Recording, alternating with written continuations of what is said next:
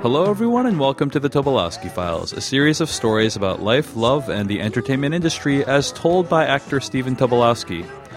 My name is David Chen. I'm editor-at-large at slashfilm.com, and joining me today, he is the man who played Douglas McCarver in the 2014 film Christian Mingle, Stephen Tobolowsky. Stephen, how are you doing today, sir?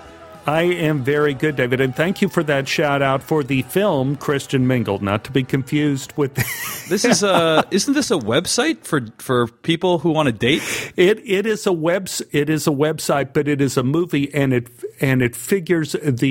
website figures into the plot of the movie. It's really kind of delightful. Lacey Chabert is the star of it, and it is as close as I've read to a Frank Capra script in a long time. I'm so proud of Corbin Burnson. He directed it and wrote it and asked me to be in it. And it is such a delightful film. It is about the tease of the film is it is a girl who is ready to give up on relationships because every guy she meets is kind of a liar. And she figures if she signs up on Christian Mingle, the website, she is bound to find someone who's going to be honest and trustworthy, right? Well, the problem is she finds Mr. right away. And now she's stuck in the position of trying to convince him that she, in fact, is Christian on Christian Mingle, as opposed to someone who is just looking for a guy. And it turns out to be the most delightful movie about people finding purpose in their life. It's a great romance. Had a great time doing it. Very cool. Well, Christian Mingle is available right now on DVD, and you can pick it up where many DVDs are sold. Now, Stephen Tobolowsky, it is currently early February as this episode's going out. It's been a while since the last Tobolowsky Files episode, and people have been wondering what's going on with the show. Is it coming back? And I think it has just been a really crazy time. I have started a new job, and you have suffered from a remarkable array of physical ailments. Well, it's not so remarkable, David. Apparently, it's very common. I lost use of one of my legs. My meniscus tore, and I ruptured an ACL, and I couldn't walk anymore. And I was walking at the park, and it went click. I go down, I drew a crowd, which is a bad thing to do at a public park. And I went to the orthopedic surgeon that Kobe Bryant uses. I'm name dropping. And what the doctor told me was that this kind of injury just happens to men my age. So that was depressing enough. But I have to say, thanks to modern pharmacology, I'm doing very well. I'm walking now, and I'm doing physical therapy. And the prognosis over here, David, is good. But we haven't really seen each other since the holidays, have we? No, we haven't. My family came into town for the holidays. That was very nice. My mom, dad, and my brother and sister-in-law, they all came to Seattle. We watched the fireworks shoot out of the Space Needle, which is really incredible to see. Explosions coming out of a national monument. That was pretty cool. How about you, Tobo? How are your holidays? Well, David, I know this will sound boring, but Ann and I, Christmas morning, woke up at dawn and sat out in the garden and did absolutely nothing but enjoy the coming day, and it was absolutely magnificent. I think we went to bed early that night, like about 8:30, watching something like House Hunters International. And New Year's, we did kind of the same, but I realized that after a while, there's a certain thing that happens over the holidays. And if I were to sum it up, I could say that these holiday seasons, David, they come and they go. And, David, they are becoming more and more bittersweet. And as the years pass, the things that kill you is that so do the traditions that you came to love. So, for example, this Christmas and New Year's mark the end of the holiday Law and Order marathons. Now, I don't mean to say that they didn't show Law and Order on television. No, not at all. It was on in various forms all the time, everywhere, day, night, and why not? They're great shows, great acting, great stories. But this is why I was always glued to my set over the holidays. But apparently some genius programmers got the same idea, and they saw that people loved this show so much. Why reserve Law & Order marathons just for the holidays? Why don't we dedicate entire channels to playing the show all the time, every day, every night? And it came to pass. So now, watching Law & Order has become like listening to Bing Crosby singing Silver Bells all year long. I was lucky enough to be on 2 of the shows. I don't think this is a spoiler in that it's been on the air over 500 times, but I play a murdering pharmacist in Law & Order Criminal Intent and a pedophile, of course, on Law & Order SVU. Working on both shows was special and important to me. I learned a lot about life. I began shooting Criminal Intent in the fall of 2002. We shot in New York on the first anniversary of 9/11. We were filming outside of a church on Staten Island. Work stopped. We stood in silence for a minute. Someone rang a bell. It worked like a dark charm. My heart was broken again, and my mind drifted back to a moment from my distant past. I was a child building blocks in my room. I spent about 4 hours making a huge city, and then I decided to smash it all to bits. It was so much fun. Mom came down the hallway to see what all the noise was about. I was laughing, started to leave the room to watch some TV, and Mom said, "Where are you going?" I said, "My shows are on." Mom said, "Clean up this mess first." I began to complain, and Mom stopped me. She said, "Stephen, it's easier to destroy than build. Now clean it up, then you can watch TV." It took hours to put everything away. I missed all of my shows. I know it's trivial in the scheme of all things, but from that day on, I was keenly aware of the cost of tearing things down. Law & Order Criminal Intent was also unique in that we finished shooting my episode 1 year later. Now, how does such a thing happen? Life. Catherine Irby, who played Detective Eames, one of the show's leads, was pregnant. She took a break to have her baby. Then the show went on vacation for 3 months. When work resumed, they began the new season. Producers called me at home in Los Angeles and told me they would find some time to fly me back to New York to finish my episode. That phone call came 8 months later. I relearned my lines and finished the show with another director. I always thought it could be a record for the longest time it ever took to shoot a 1-hour show. I spent most of my time on the set with Vincent D'Onofrio. Like his wildly idiosyncratic character, Detective Gorin, he talked about his passion, making guitars. In between scenes, he would show me his catalogs of various types of woods for the body and for the neck: rosewood, ebony, maple. Katie Irby positively glowed when I first met her, and I don't think it was because of the pregnancy. She was happy to see me by a strange Hollywood intersection. The first thing she said was, "You're working with Julie Haggerty in your play, aren't you?" "Yes," I said. I play her boyfriend." Katie looked to the New York skyline and smiled and said, "Well, she played my mother, and what about Bob? You are one lucky man. Julie is one of the angels on earth." Our eyes met, and we laughed. No more had to be said. Any detective knows the truth reveals itself in many ways. When I shot Criminal Intent, it had only been on the air a couple of seasons, but it was still part of the Law & Order family. That meant it was a well-oiled machine.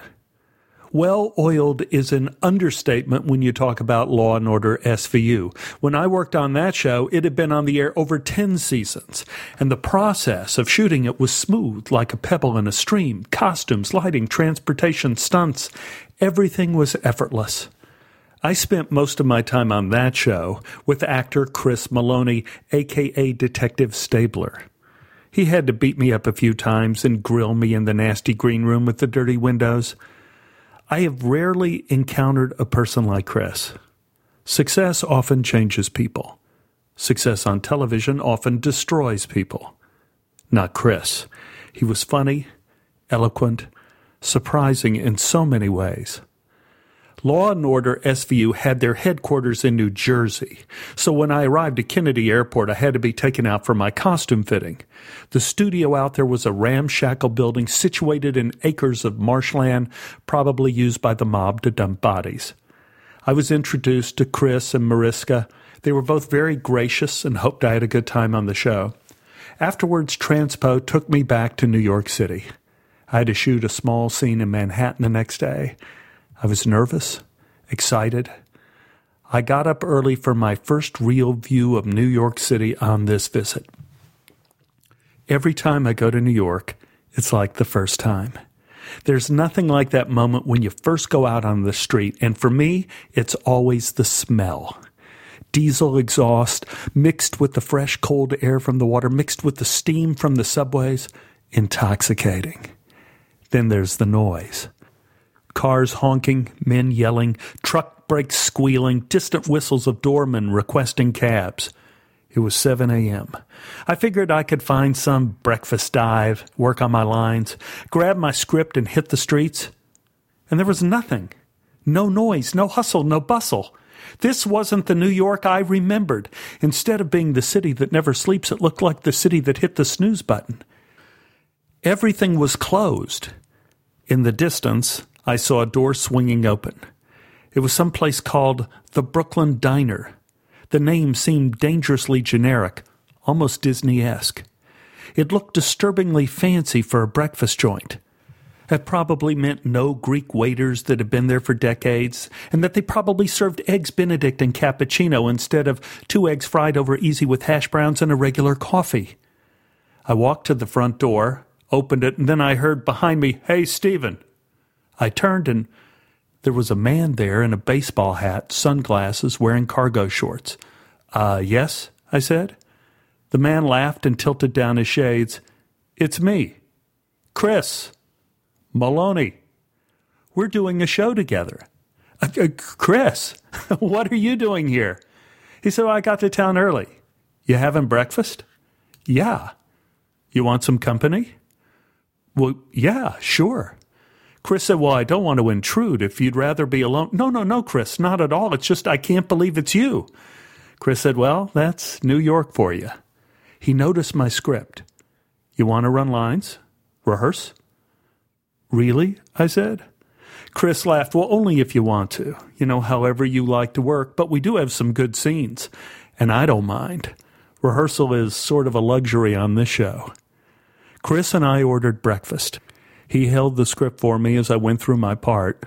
We rehearsed our first interrogation scene, and then Chris stopped and said, "Do you do much theater in Los Angeles?" I said, "Well, I try to, Chris, but it's hard, time-wise. Such a big commitment, and you never know if, you're going to get a job on Law & Order and you have to leave town for a couple of weeks."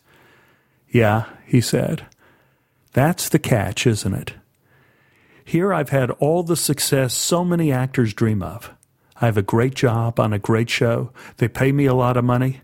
It's provided a good life for my family, but if you just sit in that one spot, you lose why you became an actor in the first place. You don't get to grow, to be challenged. Now, don't get me wrong, I love what I do. But between you and me, if you were ever directing a play and you think I would be right for a part in it, ask. Even if it's for free, ask. It's never really about the money." Chris laughed and added, it's always about the money when you're not working. I know that. But truthfully, Stephen, it's never about the money. I look back at my career and I never think, how much did they pay me for this or that? But I remember the times we lit it up. When we had a good performance or pulled something off, a scene or a speech, just a moment that affected the audience. That's what I remember. That's what makes me proud. We finished breakfast, shook hands, went our separate ways. Chris called back to me, "Hey, Stephen, next time I see you, I'll be beating the crap out of you."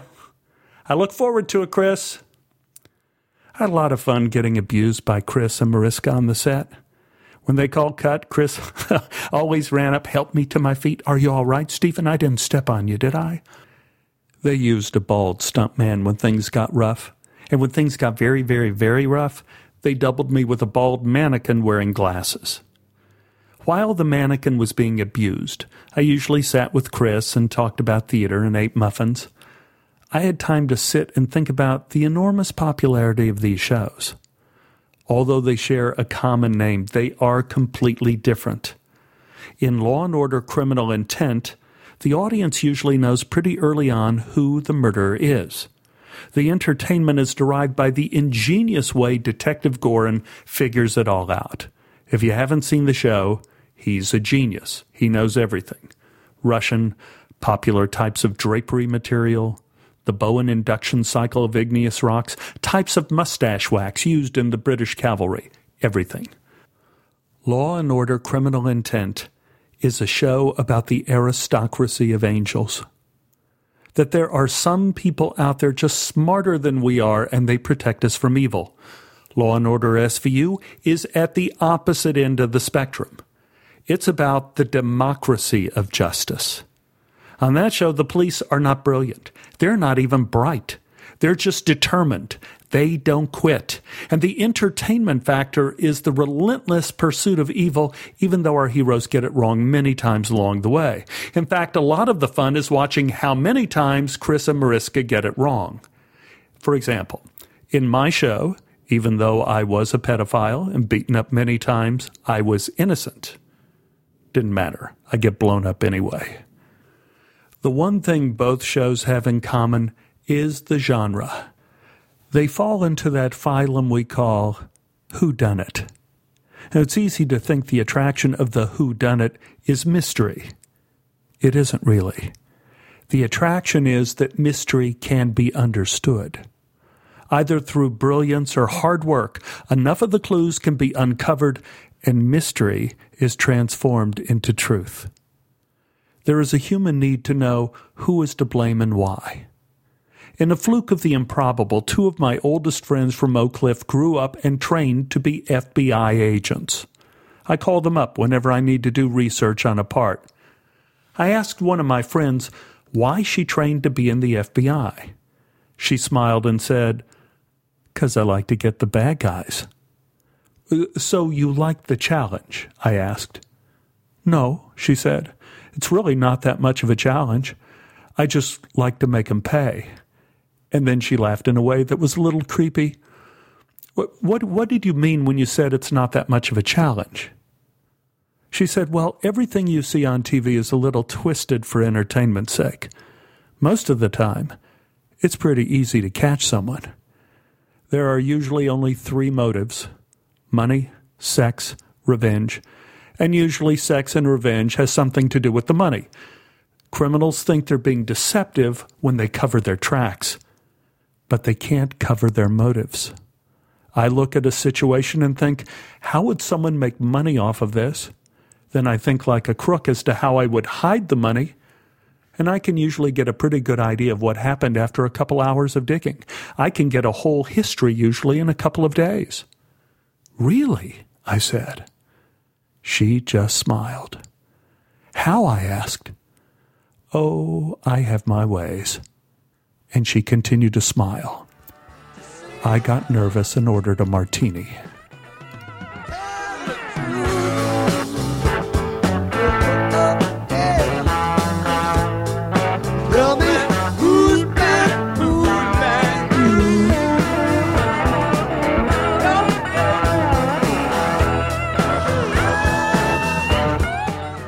Money, sex, and revenge. Yeah, I can believe it. At least as far as it applies to motives of crime. However, most of us are not criminals. We don't even like criminals, with the exception of Tony Soprano, any of the Corleones, and Seth Green when he plays a computer hacker. It made me think the longevity of the various Law and Order series are not related to our fascination with crime. That's usually a toss away before the first commercial. But we connect on a very profound level to the order part of the story. Whodunit. That implies mystery, but mystery is made up of 2 very concrete components: how and why. We all know from the various little crimes we've committed, the how is usually based on opportunity and impulse. It's not thought through like a chess game, not even like checkers. In my experience, it's more like 52 pickup. The why is harder to pin down. I'm sure my friend is right. She's a straight shooter, literally. She knows what she's talking about, but at our next dinner in Dallas, I intend to challenge her on her theory of motive. I know motives are real. I suspect they're concrete. They move us to action, but they are incredibly elusive. Maybe that's why Law and Order marathons are so popular. We are looking for clues as to why we're held hostage by our own behavior. Why we do what we do has become the playground of the social sciences. Sorting out motive and blame is the entire foundation of our real world of law and order. One of my favorite methods of examination is an exercise in political science classes. It's called the Circle of Causation. It's based on a story. It goes something like this. A man has been sober for 2 years. To celebrate, he goes to a Mexican restaurant with members of his AA group. Yeah, I know it's a bad choice, but just stick with the story. While he's there, he's overcome with temptation. He sneaks away from the table and has a margarita, and then another. He goes up to the bartender, obviously tipsy, and asks for another drink. The bartender notices the man's condition, but serves him anyway. Our man is looped. He's humiliated that he's fallen off the wagon. He doesn't want to return to his friends. Instead, he gets in his car and attempts to drive home. At the same time, another man in the area is running across the street to a convenience store to get some cigarettes. He's in a hurry. He's distracted. He doesn't look both ways. He's hit and killed by our drunk driver. It's a theoretical tragedy. The question asked in class, what really happened and who is to blame? This is where one examines the circle or circles of causation. For example, is our man to blame for breaking his sobriety? Is it our bartender for serving someone who's already drunk? Is it our man again for giving in to his embarrassment and escaping to his car rather than returning to his support group? Was it the victim whose rush for cigarettes made him careless in crossing the street? The circle of causation doesn't stop there. It can expand to the societal. Is it the fault of greedy corporations for catering to human weakness? Is it the fault of the government for granting liquor licenses to places that have parking lots? Or for allowing the sale of addictive substances like cigarettes that not only give you cancer, but make you run across the street at sundown to ensure you have enough smokes to get you through the night? The circle of causation can move backwards and forwards through time, almost becoming spiritual. For example, did the fault precede the event? Is the seed of this tragedy nestled in the human tendency of exposing ourselves to too much temptation? Was it caused by the power of shame, by our preference for denial rather than change? There is no right answer.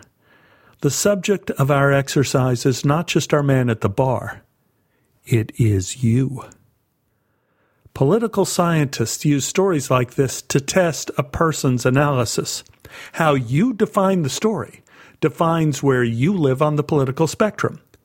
Those that think the fault lie in our central character, or our man crossing the street without looking, or our bartender, tend to put more weight on individual responsibility.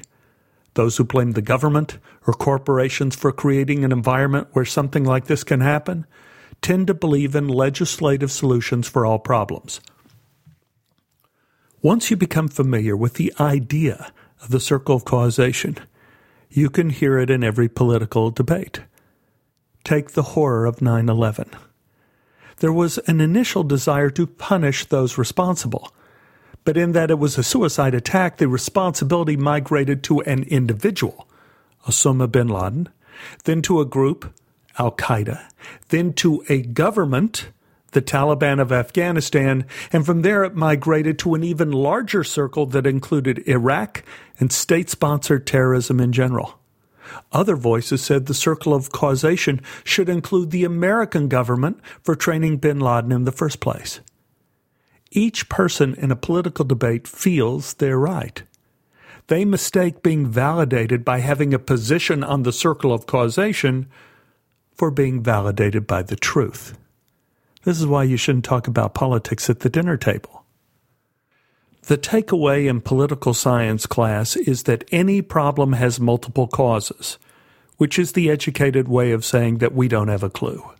The only reason why this matters is that we base a lot of our future on what we think happened in the past. Poorly defining the circle of causation isn't the only danger in trying to understand and predict behavior. If you go back to our story of the recovering alcoholic in the Mexican restaurant, there is a strong temptation to believe that if the chain of events were interrupted at any point, tragedy could have been avoided. That isn't a given. Causes and effects may be logical, but whose logic? There is another theory much older than political science, that the workings of our fate are in the hands of a greater circle of causation than we could ever imagine. The Greeks believed the gods of Mount Olympus were responsible for the twists and turns of life, why evil seemed to be rewarded, why the good seemed to be punished.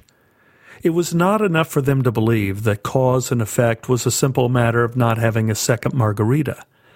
The circle of causation was affected by wrongdoing. And not just yours. The gods could force you to pay for the wrongs of your father, or your mother, or their fathers and mothers. It was very, very complicated. So complicated there was no way to keep track of it. Society evolved and created the roles of priests and oracles as a way to get as much usable information as possible to keep on the right side of fate. Sometimes having all the information didn't help. The gods played favorites. They fought among themselves and tried to undo the plans of other immortals by ruining the lives of people on earth. The divine infighting could bring about the death of a powerful leader, his family, or his entire nation. No one was immune from the wrath of the heavens. The political scientists could make the connection that the greater the belief in the gods of Olympus, the greater the national insecurity. This would place more and more responsibility on the government to avoid angering Zeus, which could lead to stricter prosecution of heresy laws, which could lead to something unthinkable like the arrest, trial, and forced suicide of Socrates, arguably the heart and soul of the Golden Age of Greece. One could therefore argue that religion led to a sort of national self-destruction. But the Greeks didn't invent the notion of a complicated circle of causation. Oh, no. The science of predicting the future had been a mess for centuries before. In Egypt and Mesopotamia, all events began and ended with the stars. The early observation of the heavens clearly recognized that some things moved while other things remained fixed. Upon further observation, the things that moved seemed to have predictability, like the phases of the moon, the orbits of the planets. Scatter in a few spectacular events like a meteor shower or a supernova, early science sought to understand the plan buried within these movements. Well, they were doomed from the start. Even if their premise was correct, their input was wrong. The Earth was not at the center of the universe. They had no idea what was really happening up there. Some of their mistakes are still with us today. The expression in the TV series Seventh Heaven comes from ancient astronomers' belief that there were 7 layers to heaven based on the observation that there were 7 planets. The circle of causation could suggest that science has led to surrounding our lives with layers of false mythology. Still, we look for reasons as to why we do what we do. I think all of us blame ourselves for our many mistakes, then we easily blame others. All of us have blamed the foolishness of government or the greed of corporations. But many times we look beyond ourselves for an answer. The circle of causation is perplexing. Socrates said the difference between what we understand and what we don't understand is passion, and that man's weakness was not a lack of understanding, but a lack of passion. As an experiment in political science, I looked at an event in my life to understand what happened and why, to try to understand who done it. To honor Socrates, I picked a subject I'm still very passionate about, my horseback riding accident in Iceland and my broken neck. This is the untold story. For new listeners to the Tobolowsky Files, listen to episode 28, The Afflictions of Love. That'll give you the basics. But the shorthand version is that my wife and I went horseback riding in Iceland. We were very near the end of our trek, riding on the side of an active volcano. My horse was in the lead. We were hit by a freak wind that lifted me and my horse off the ground and threw us onto the other side of the road. My horse went a little nuts, took off with me dangling off of the saddle, and somewhere on the other side of the mountain I was thrown onto a hardened lava flow. I suffered a terrible concussion. I broke my neck in 5 places. The next few hours changed the course of my life. Now, if I were to apply the circle of causation to that horrible day, the story doesn't become clearer. It brings up more questions. The first circle naturally points at my horse. The horse I was riding on this leg of the trip was a fellow known as Little Red. Every horse has a different temperament. Little Red was a real son of a bitch. He was jumpy by nature. He had to ride at the front of the herd. Timing-wise, that put me on the exposed area of the mountain when the wind hit. The next circle of causation goes back in time. Why was I riding this nasty horse on this leg of the trip in the first place? It was because I was almost killed earlier that day. On the morning ride, I had a very calm horse, a beautiful mare named Myra. We had to cross a river and climb a trail on the other side that went up a 40-foot cliff. The trail was steep, but not particularly dangerous. That's the inherent problem with horses. Self-deception. They're always potentially dangerous. I crossed the river and started up the trail when I heard the sound of hooves. There was a family with small children on horseback behind me, and one of their horses got spooked and started running with a little boy in the saddle. That started a chain reaction. All of the horses in their group began running uncontrollably. They splashed across the river and up the trail. They came charging up behind us, forcing Myra and me off the trail onto the cliff face. Myra struggled to grab onto something. We were on vertical rock, about 20 feet over the river and about 20 feet from the top. Myra hung by her front hooves while she kicked with her back legs, trying to propel herself to safety. I went from horizontal to vertical in less than 5 seconds. I grabbed onto the front of the saddle to keep from falling backwards into the river. The saddle started to give. Anne was on another part of the trail, and she shouted out, "Stephen! Stephen, grab on to the mane!" In my terror, I had forgotten the various strategies for dealing with a runaway horse, which Myra wasn't. She was a desperate horse. She was a strong horse. She was trying not to fall in the river. But when you are in an emergency horse situation, grab onto the mane. The horse will not go anywhere without it. I grabbed it just as I fell out of the saddle and was hanging from Myra's back as she clung to the rock face. To my amazement, the horse began to climb, like a cat on the living room drapes. I never imagined such a thing was possible. She climbed up the vertical rock wall with me hanging onto her mane. My face was buried in her withers. All I was aware of was her effort. I heard her breath, her grunts, her groans. I heard the beating of her heart. We made it to the top. The head of the riding party helped me to the ground. Myra collapsed in some tall grass and lay on her side panting. I ran over to her. She couldn't lift her head. She just looked at me with that big horse eye, gasping for air. I asked our guide if she was all right. He put his hand on my shoulder and said, "She is. She just gave you everything she had. She can't ride any more today." I knelt down beside Myra and said, "She saved my life." Our guide knelt beside her as well and stroked her neck. "Yes, she saved you. A horse will do that. That's why I love them so much."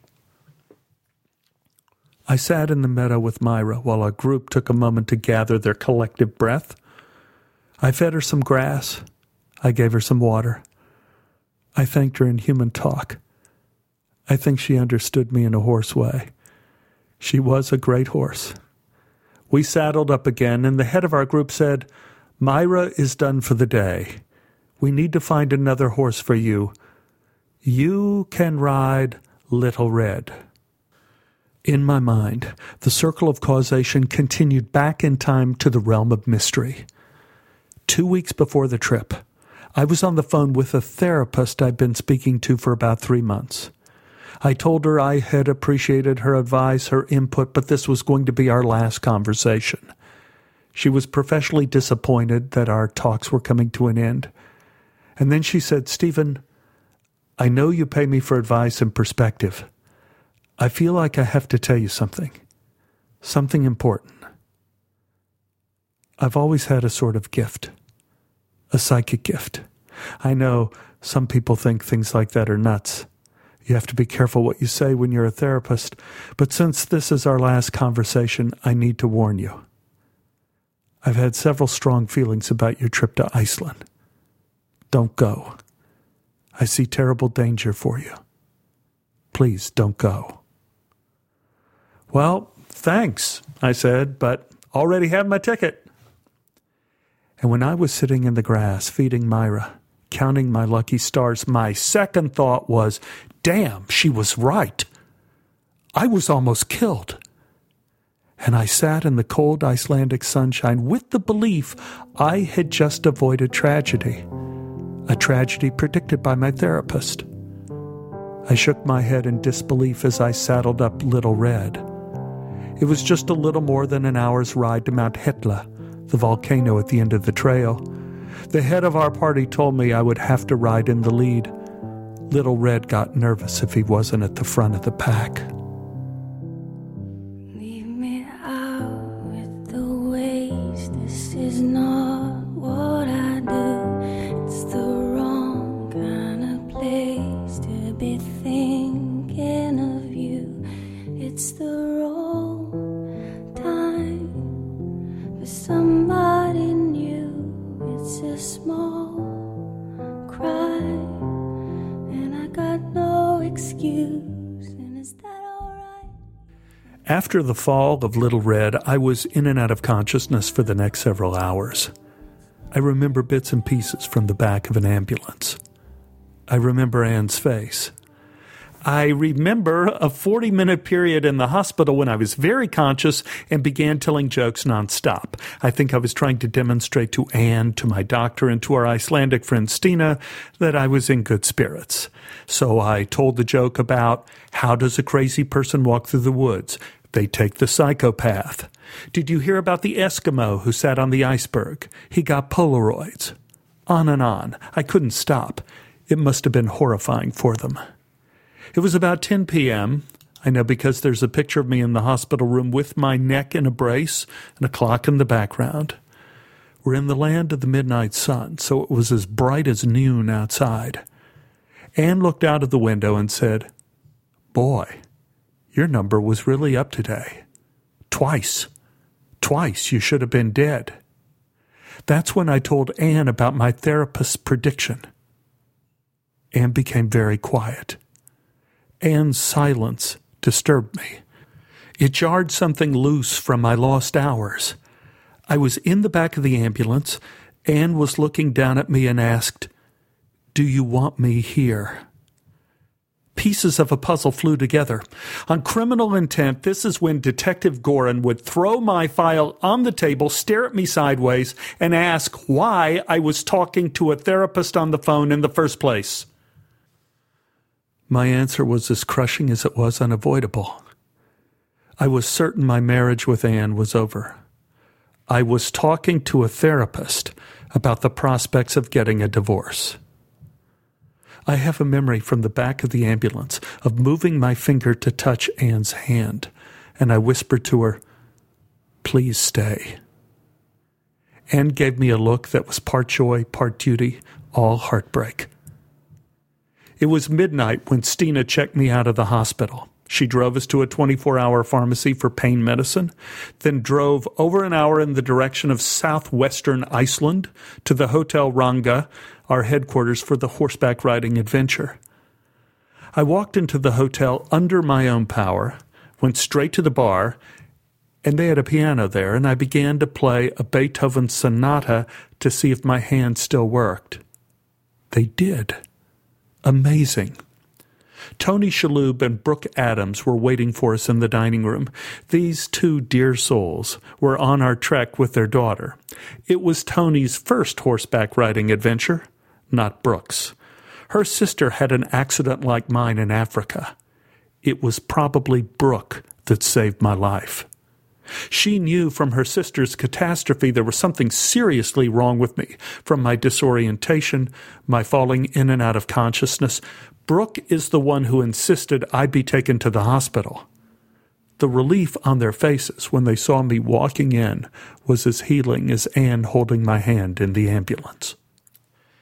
At this point in time, none of us knew I had what my doctor in America would call a fatal injury.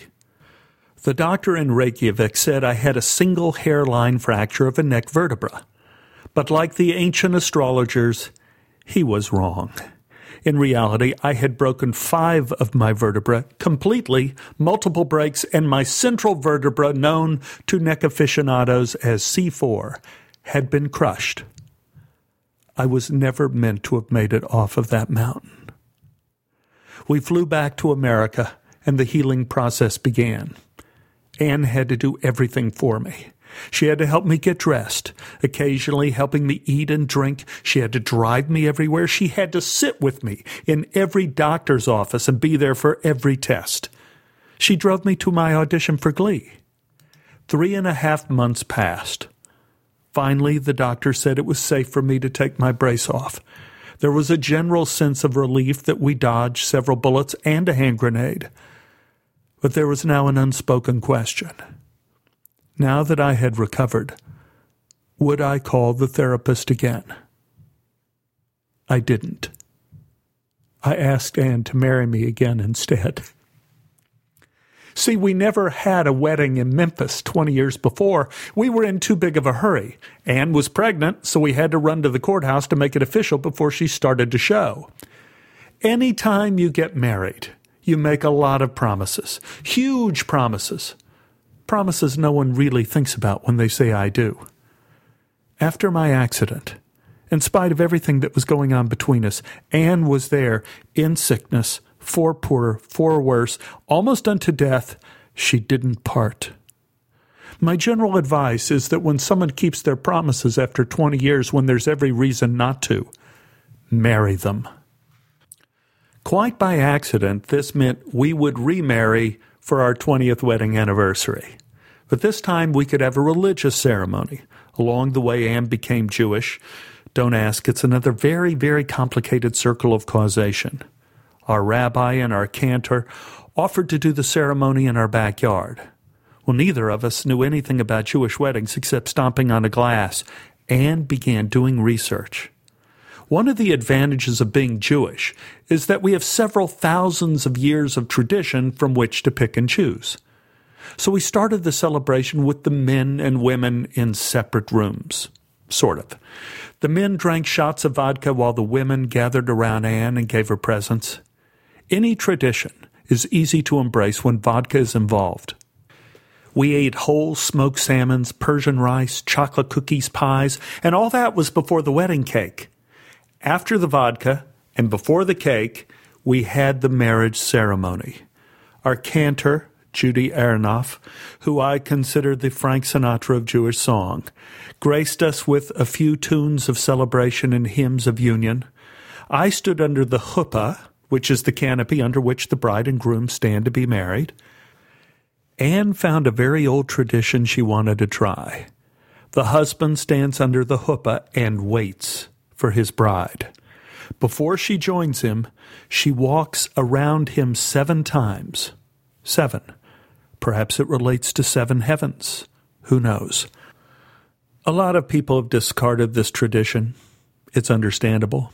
Takes a long time. It's boring for the guests, especially if they're hungry. It fell out of favor sometime in the last 200 years. Modern thinking suggested it discriminated against the woman, making her circle her man. That's one way to interpret it. Anne and I practiced the day before in the backyard to make sure she could walk on the grass in her fancy shoes and that she didn't fall into the rabbit hole. We giggled and started to feel this whole circling thing could turn out to be silly. We were wrong. The day of the ceremony, as I stood before Rabbi Bernhardt, under the chuppah, surrounded by friends and family, I felt a sudden hush. I saw heads turning, which meant Anne had walked into the yard. She began to circle me the first time.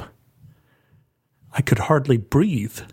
My stomach knotted. Everything vanished but her.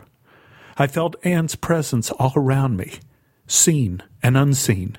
She was before me. She was behind me. Her path described my new circle of causation. With each step, my bond to Anne grew stronger.